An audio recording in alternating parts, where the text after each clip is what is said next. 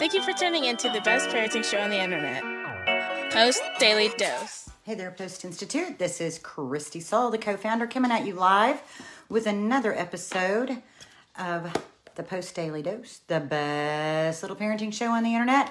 I hope everybody is doing fine on this fine Friday.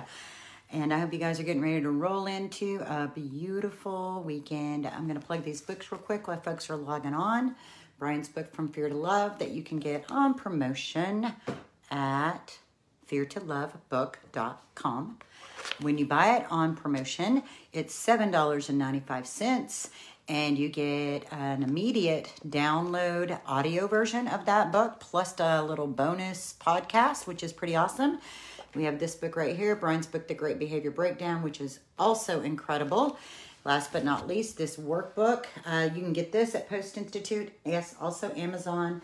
This workbook right here, and I'm getting ready to put this very copy in the mail to someone who's ordered it, as I am awaiting to have 500 copies here to ship out.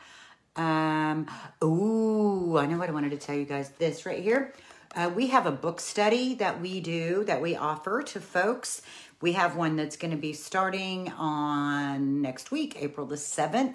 I will put a link above this on our Facebook feed. Actually, I think I'll just put it in the comments. So anyone who is interested in checking out our Fear to Love book study, we keep the groups really small, only 10 people. To register in each of our sessions. That way we can really pour into you, get connected. Everybody has a chance to talk, discuss, grow together, share your story, all that good stuff. So let's talk about, what are we going to talk about? Oh, yes. Did I do something wrong? So I have a little story to tell you guys. My daughter, who, if you follow our page, you may know, she has some complex health issues. She was born with spina bifida and hydrocephalus. She's mobile by wheelchair. And recently she was approved for in-home nursing services, which is awesome. It took a really long time. Hey, Carrie! It took a really long time for the agency that we selected to work with to find a nurse. Finally got a nurse, literally after 6 months of waiting. And so a nurse was in our home helping her, which is awesome because it's part of her moving towards independence to have somebody besides her mom helping with her care. She really wants her mom out of her business, which is completely understandable and age appropriate. But here's the thing. I just want to tell you the story and then let's talk about it. So the nurse was here for a week and it was awesome. It took a little bit for us to get used to having somebody here because usually it's just kind of her and I. It's kind of quiet, and so having somebody new in our home, in our mix, this woman was great. She did a great job. She was a good fit. So she was here yesterday. She was doing split shifts, so she was up early, get up in the morning, go to bed in the evening. Anyway, we get a call after her morning shift. She left at noon, like usual, and then we get a call that she's not going to be back. Not going to be back. No information about why. She didn't tell us when she left that she wouldn't be back. She didn't say goodbye. There wasn't any, she's not going to be back. And it really hurt. And then my daughter immediately said, did I do something wrong? Did we do something wrong? And we processed it and we talked about it. And I immediately thought about our kids who come from tough places, our kids in orphanages, our kids in foster care, especially those kids who have so many different placements. If my daughter, after 1 week with a nurse, less than a week with a nurse coming into her home, says, did I do something wrong? To make her leave, to make her not come back? How do you think those kids in foster care feel? Going from home to home to home. This was a person coming into our house. So can you imagine when you're living in somebody else's house and you are being expected to call this place your home? You're expected to understand the culture of reject that video call. We'll talk soon. But man, it's just like, oh my gosh. If my child, after 1 week of having somebody help for a few hours a day, felt like that, how do you think kids who come from a foster care system where they go have like 5 different placements in 3 years of their life, how do you think those kids feel? Oh my God. I mean, oh my gosh. Oh my gosh. And now, like, no wonder, like the first few times they're like, you know, did I do something wrong? What do I do? What do I need to do to be able to have someplace that's forever? We got to do better. Humanity, we have got to do better at understanding trauma, understanding what we're signing up for, understanding the level of commitment and consistency that all children need. I mean, these kids are being asked to function in school and function in families when they've been in placement after placement after placement. They've been in school, you know, as many times as they've changed placements. They've also probably changed schools.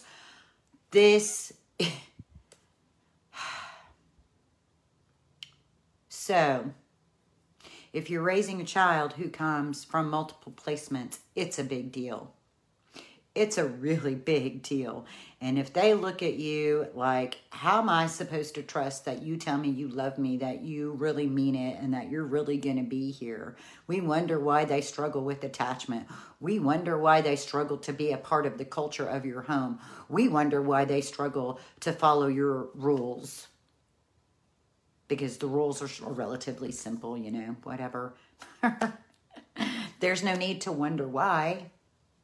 They've been through 5 different homes in the last 3 years and as many schools.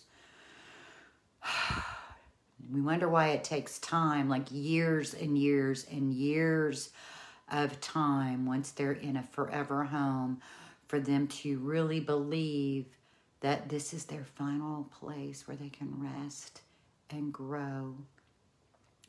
It's so hard to grow in our maturity when you're continuing to experience trauma after trauma after trauma. It's hard to do your best academic work when you're still experiencing trauma after trauma after trauma. And if you're a child who happens to be watching this, you didn't do anything wrong. I don't care if your behavior was off the mark. You're a child. We are the adults. And as adults, we must do better.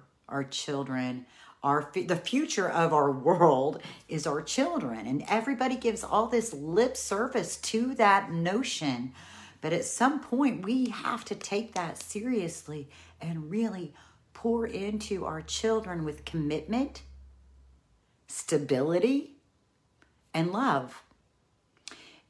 We can mess up in a lot of ways. I mean, we are fallible human beings. You know, love is patient, love is kind, love does not boast, love does not envy, love does not brag, love is not easily angered, blah, blah, blah. We know all these things, and those are great ideals, and they are great ideals, and it's great when we can follow all of that. But if nothing else, for us to keep the commitment of not giving up, that we keep showing up, not giving up.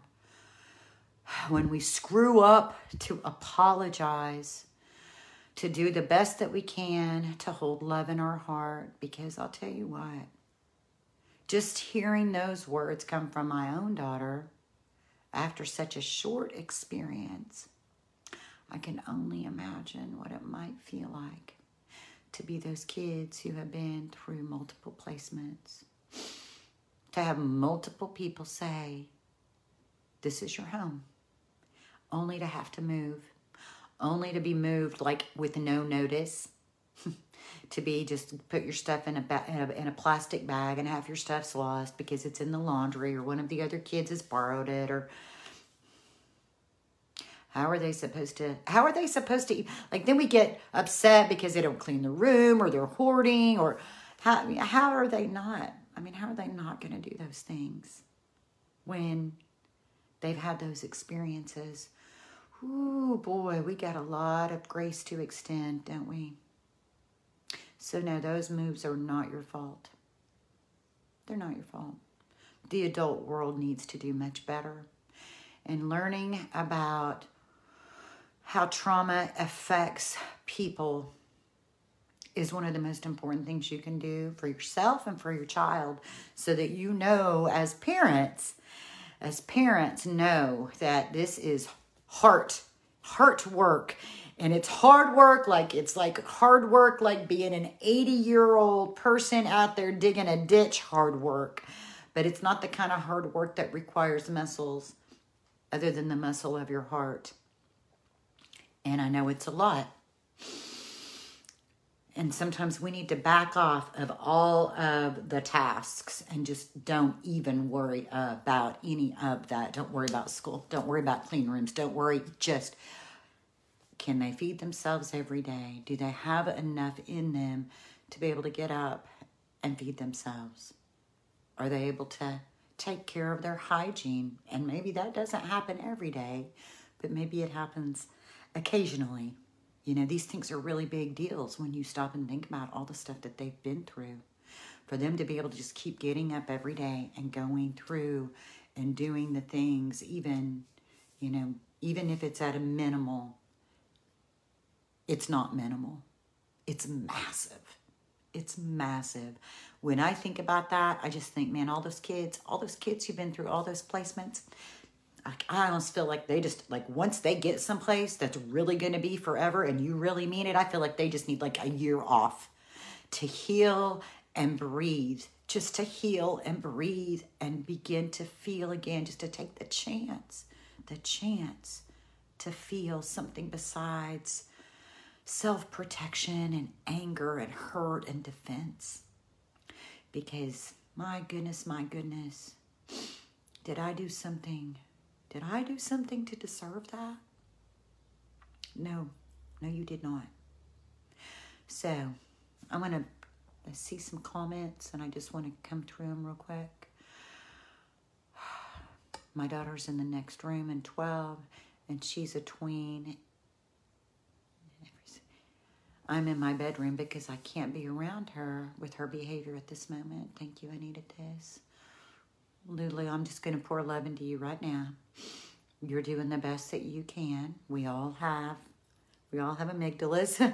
We all have big dominant stories in our brain about how this is supposed to go. But it's really hard for family to go the way it's supposed to go when trauma has had its massive impact and repeated wounds have reinforced it. Did I do something to deserve this? Am I worthy? Am I valuable? Do I deserve love? Can I trust love? All of these other people who've said they love me and wounded me. And then I got sent away like it was my fault. So you sit in your room for a little bit and you take some deep breaths. And you remember about this hard path. You get back in touch with love. And when you're ready and she's ready, you two reconnect. And it may have to start with an I'm sorry. I'm just sorry. I'm sorry this is so hard. But we're going to make it. I'm going to keep showing up. I'm going to keep doing the best that I can.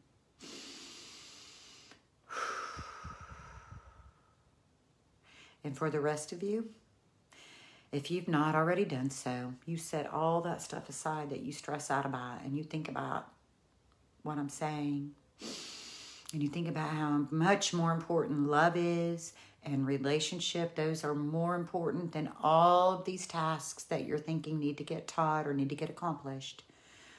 You just push pause on all that stress and all that frantic, worried thinking. You just push pause on all of it.